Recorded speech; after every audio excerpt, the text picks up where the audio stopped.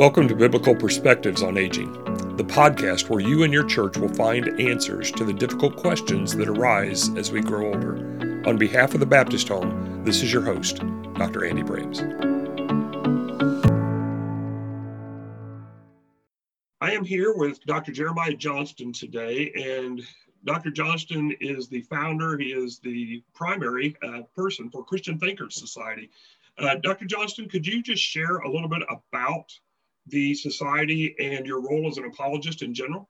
Yeah, Andy, it's so great to be with you and just say hello to everyone at the Baptist Home. What an incredible mission over 100 years. And I'm just honored to be included, ministering to those that are listening right now and those that are watching. It's so neat that we have this medium to talk. I'm actually broadcasting or being recorded from Houston, Texas, where we live. So if you haven't been to the nation of Texas, definitely come to the nation when you can. But Andy, the passion of my life is training believers in Jesus Christ to follow the great commandment to love God with their heart, soul, and mind. And I think that's such a powerful verse that we see in the scriptures and the gospels. Jesus is asked it's either by the nomikos in one gospel or by the grammatus in the other, by the Pharisees and the scribes, the experts in the law. Teacher, what is the greatest commandment? And you remember that there were 613 in the Pentateuch to choose from. And Jesus says, he quotes the Shema, but he changes it. He modifies it. Only Jesus can do. And he says, the Shema is, love God with your heart, soul, strength. Jesus adds, and your mind. We need to have a thinking faith. And so, when we have a thinking faith, it penetrates every aspect when we think the way God wants us to think. I was studying in my devotions recently that powerful Christ hymn in Philippians 2:5, let this mind be in you, this attitude, this mindset be in you, which is also in Christ Jesus. So, the Bible has a lot to say about how we think. And so it's been my privilege. I was educated at Midwestern Baptist Theological Seminary, Midwestern Baptist College. My wife and I were in local ministry, but thanks to the wonderful professors there, including Dr. Rodney Harrison, who I hope to share my admiration for at some point in this interview, because he made a profound impact on both my wife, Audrey, and me and our family. But I was exposed to some excellent thinkers who loved Jesus Christ. They loved the scriptures, and they were effective on the front lines. And so as an apologist, that was something I aspired to be. But I will say this about my ministry. And I think for those that are listening, I became my ministry before I ever wanted to have a ministry. Does that make sense to you? Sure, I just became my ministry. I wanted to be a Christian thinker myself. I had a lot of questions, still do. And it's neat that God is a big boy. He can take our difficult questions. And so to make a long story short, my wife, I ended up doing a PhD and also an MA, and had the privilege, but all the end game was always Christian Thinkers Society. Even when I was in England working on my PhD, my terminal degree, the end game was not to join the ivory tower. It was to help people just like those that are listening to us and watching us right now, to encourage their faith with the great evidences, the great answers for our faith, but not just so we could just be intellectual about it, but that so we could be holistic and have a vibrant faith that impacts our community. And gosh, do we need it right now more than ever. And so we launched Christian Thinkers Society. I'm overwhelmed by it. It's my privilege to write books and Bible studies, and we've done podcasts and media and events. And of course, we love the local church. But I have to say this, Andy, can I just tell you about Dr. Harrison for a moment? Do you mind? Please do. So I hope all of you listening have had a chance to meet Dr. Harrison, the president of the Baptist Home. I'll never forget, as a seminary student, Dr. Harrison wanted to teach us how to pray more effectively. And that's something I certainly am still working on in my own life. And so what does he do? He doesn't take us to a monastery. He doesn't take us to a chapel. We go in the middle of a very busy Starbucks, and we all sit in a circle, and, we have our coffee, as I do now. Then he said, you know what? We're going to learn how to pray in public for each other. And I'm just going to start praying with my eyes open, locked on to the person across the circle where we were sitting from Dr. Harrison. And then we all just started one at a time, locking eyes as if I'm locking eyes with you, praying for you in the middle of the Starbucks. Now, have you ever prayed for someone without breaking eye contact? I don't know that I have. It's a little awkward. What did you say? I don't know that I have. Yeah, it's a little awkward. But what a lesson on prayer that Dr. Harrison taught us that day. Isn't it amazing? Here I am as someone who's been privileged to study at some of the highest levels. And I look back and Dr. Harrison taking us out in the public place to Starbucks. We weren't being obnoxious. I mean, if you just saw us and you couldn't hear us, you would just think we were talking to each other, but we were all praying for each other. And I've just never forgotten that. Dr. Harrison is such a wonderful leader, such a wonderful Christian man. And again, his mentorship is evidenced in my life and now what I'm doing with Christian Thinkers Society, as are so many of the great professors that I've had the privilege, my wife and I both, to just learn under their wonderful tutelage. So sorry for the long answer, but that's the history.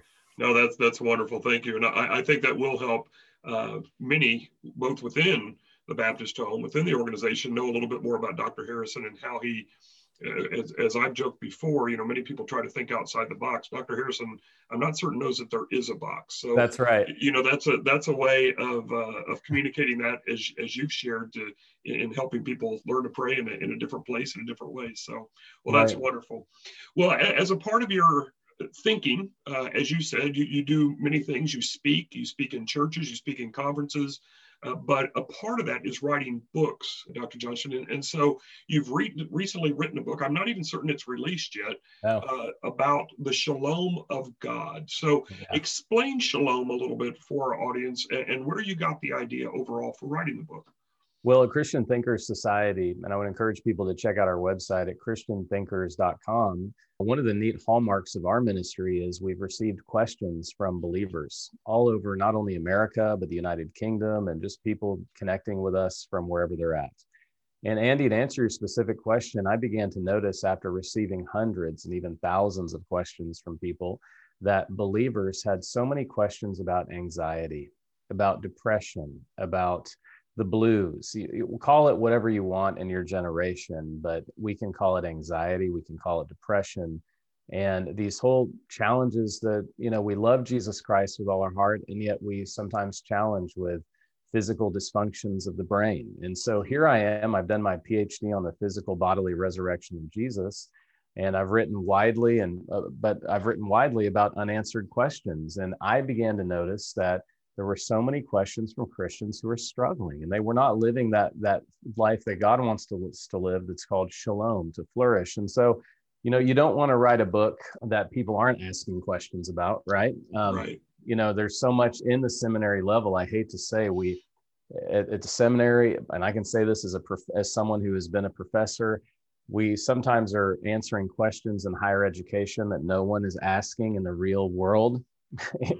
And this is a real world question. And so I began to notice this all the way back, not to date this podcast, but years ago, just so many people struggling, suicide, depression, anxiety. And that has only been magnified through recent events. And so this is an issue that was also an issue in the time of Jesus. It was an issue for individuals in the New Testament. And so how do I answer this huge question about anxiety, depression, without getting pigeonholed into like a mental health book or a book that is, I wanted to have a book that would touch people's hearts in a very positive way. And so as I'm a gospel scholar, that's my area of training. And Jesus spoke a lot about this word shalom. It shows up 550 or so times in the scriptures. And Andy, I think next to Jesus's own name, it is the most wonderful word in the scriptures, shalom.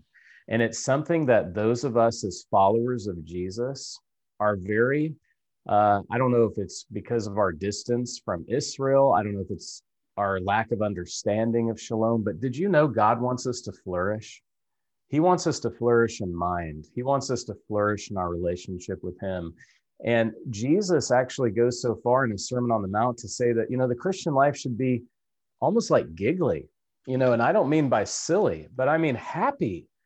Golly, we're victorious in Jesus Christ, and we need to live that truth in our life. And so how do we do it? And so I wrote a book called Unleashing Peace, and how you can experience the shalom of God in your personal pursuit of happiness. And it's over 60,000 words. I was honored that Pastor Greg Laurie wrote the foreword.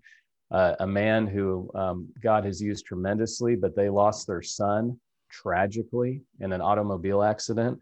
And to hear his expression of how you can experience peace, the shalom, the flourishing of God, even amidst adversity and tragedy, even, was so powerful. So it was very relevant to the forward of the book. And so I ask a lot of hard-hitting questions, and we go. I have the privilege to go through what does shalom look like, and then how do we live it out, and then specifically, maybe we can get into it a little more.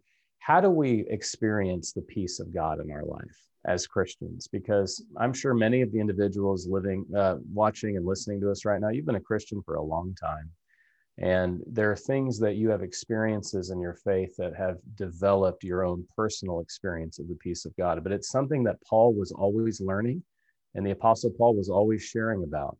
So that's the big idea of the book, but very practical in nature as well. Wonderful.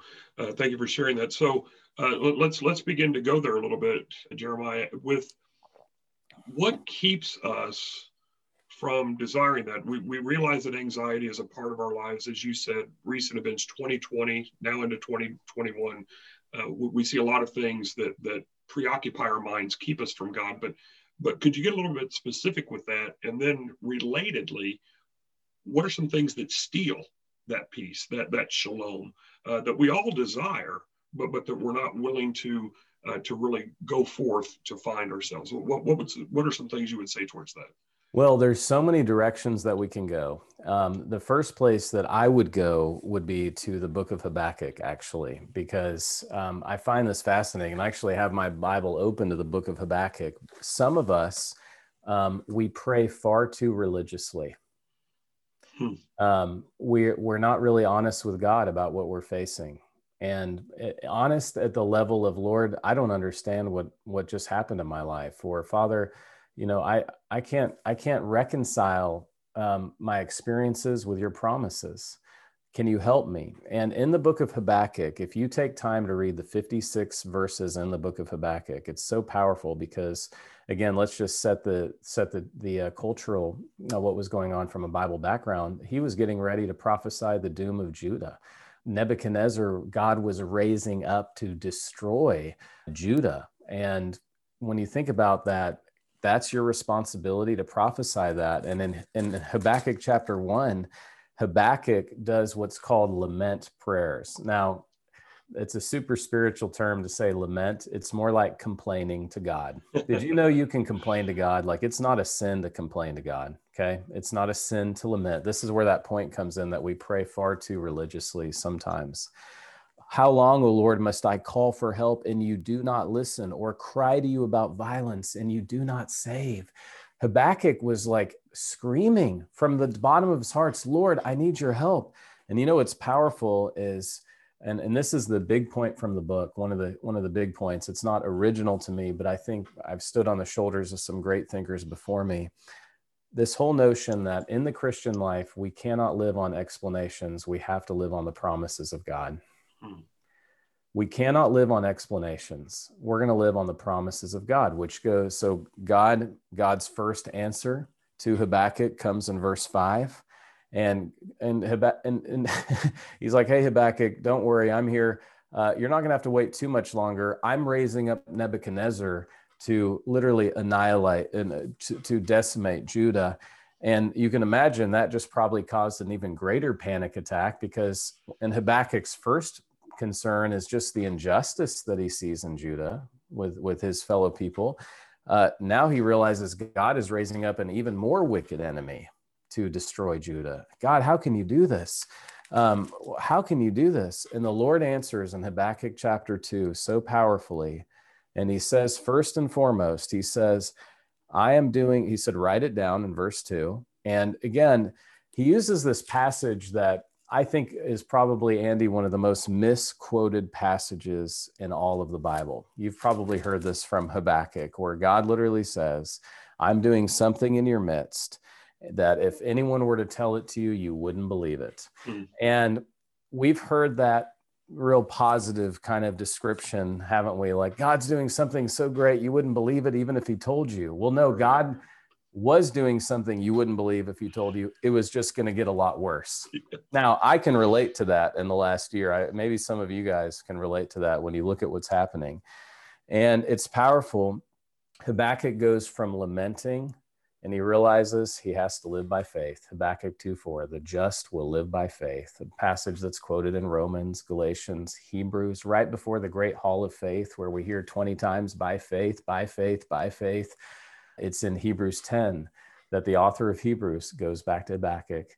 The righteous one will live by faith. And so, again, we faith those promises of God. Now, here's the really cool thing, and I don't want to preach, Andy, but I'm so passionate about how we can have this peace in our life. God ends his answer, his second answer to Habakkuk in Habakkuk chapter 2. And he says, the Lord is in his holy temple. Let the whole earth be silent in his presence. Now, because we're reading that in English, not in Hebrew, we miss the Hebrew onomatopoeia. Now, that's a fun word, an onomatopoeia. It's the word has in Hebrew. It's like shh. Now, I'm a dad of 5 kids, including triplet boys, so I do hush shh a lot and a lot louder than that. God ends his answer, which is just, he gives them a revelation of how great he is. He doesn't answer specific. He goes, I'm just going to show you how great I am. That's what God does when we get to know him more.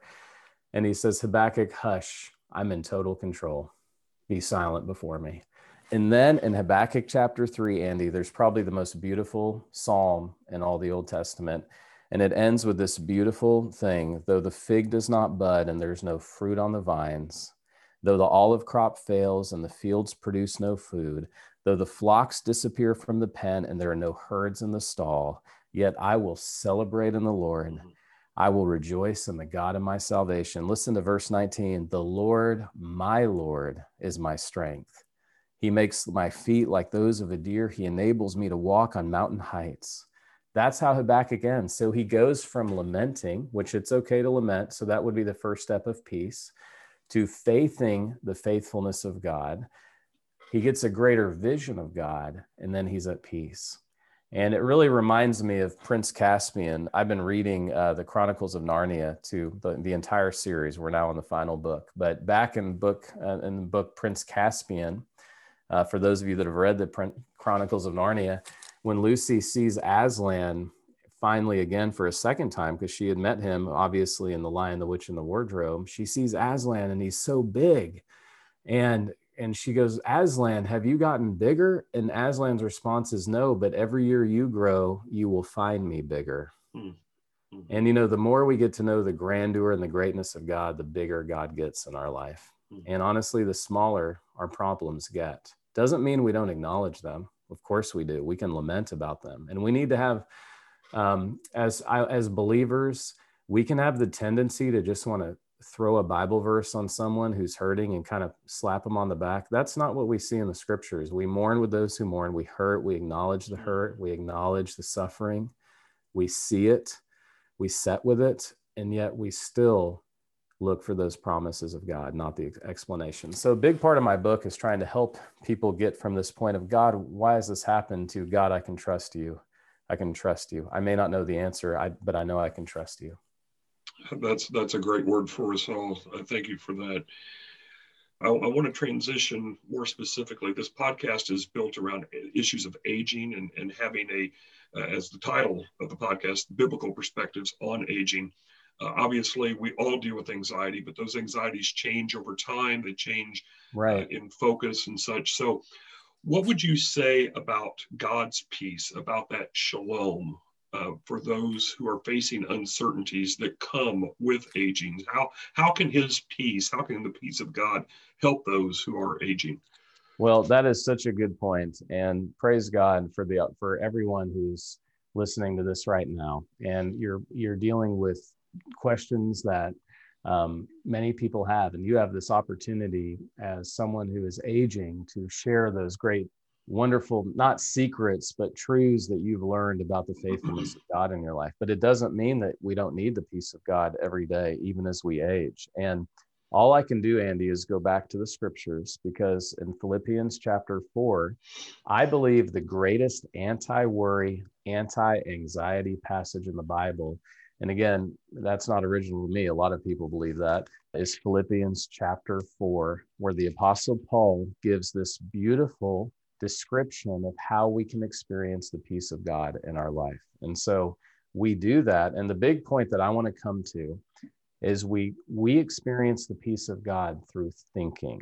Now in Philippians chapter 4, I have my Bible open to Philippians chapter 4. If anyone wants to follow along with me, it begins, rejoice in the Lord. Again, I say rejoice. By the way, this is the only New Testament book that picks up that theme of rejoicing in the Lord. And where's one of the primary passages? It comes out of the book of Habakkuk. I think Paul was familiar with Habakkuk chapter 3. Rejoice in the Lord. I say rejoice. Let your graciousness be known to everyone. The Lord is near.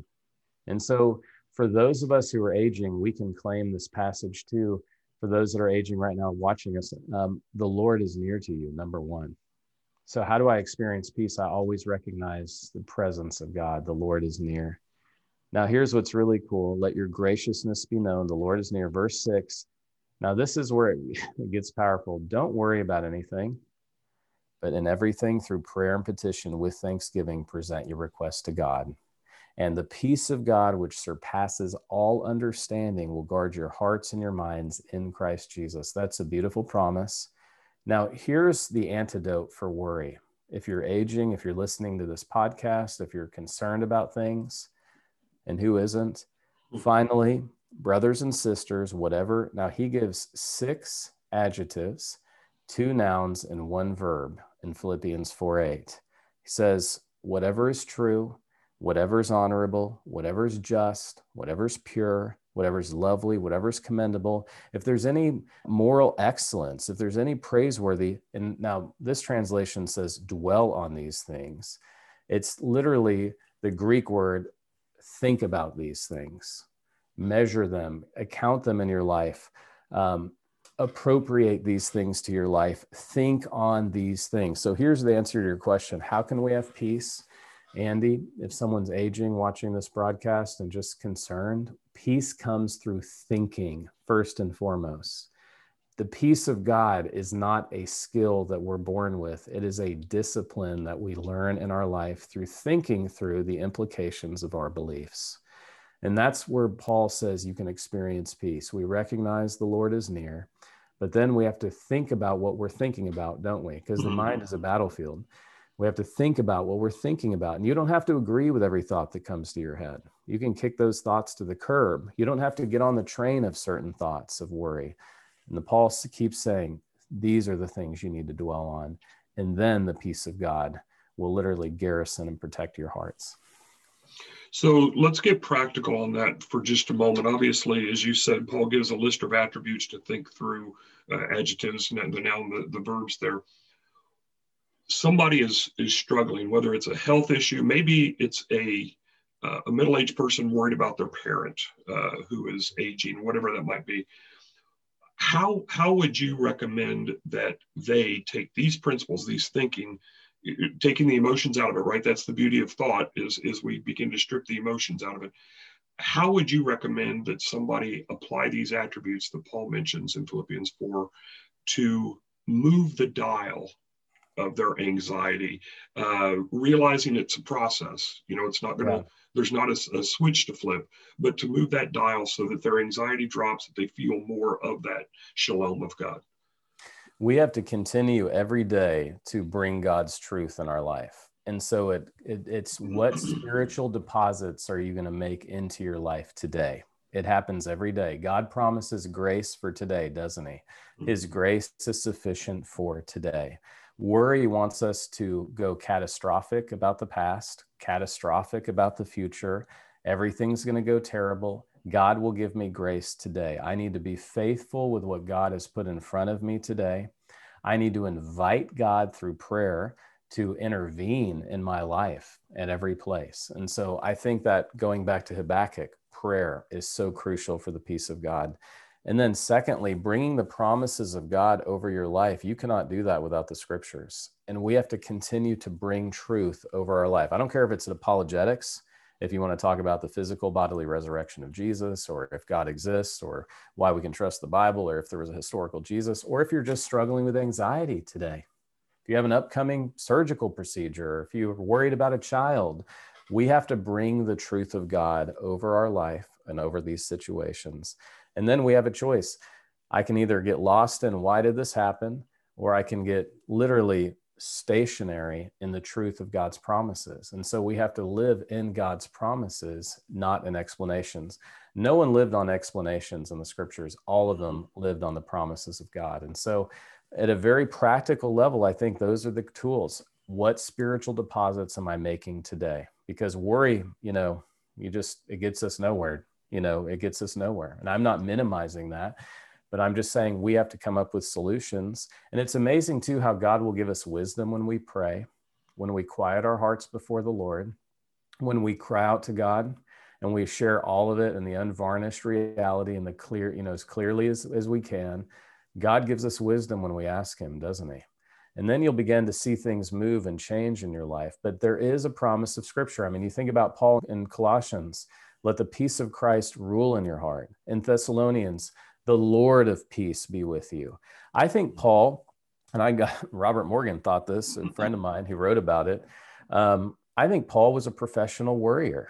And so if you're a professional worrier, you're in really good company because Paul kept going back to the peace of God in his life. Well, great explanation. Thank you again. Dr. Johnston, we could go down this for a long way. You could read your book to us. We don't have that kind of time, obviously, but what else, if you were to kind of wrap up the overall process for what you would like to say, what would you like to leave our listeners with today as a part of this interview? Sometimes, like the Apostle Paul, we have a thorn in our flesh, something we have to live with. And that's so challenging, isn't it? In 2 Corinthians chapter 12, and I write about this extensively. It was powerful for me to study 2 Corinthians chapter 12 as I wrote about it. It's a passage that we all quote a lot, but I'm not sure we've really lived in it as much as we need to.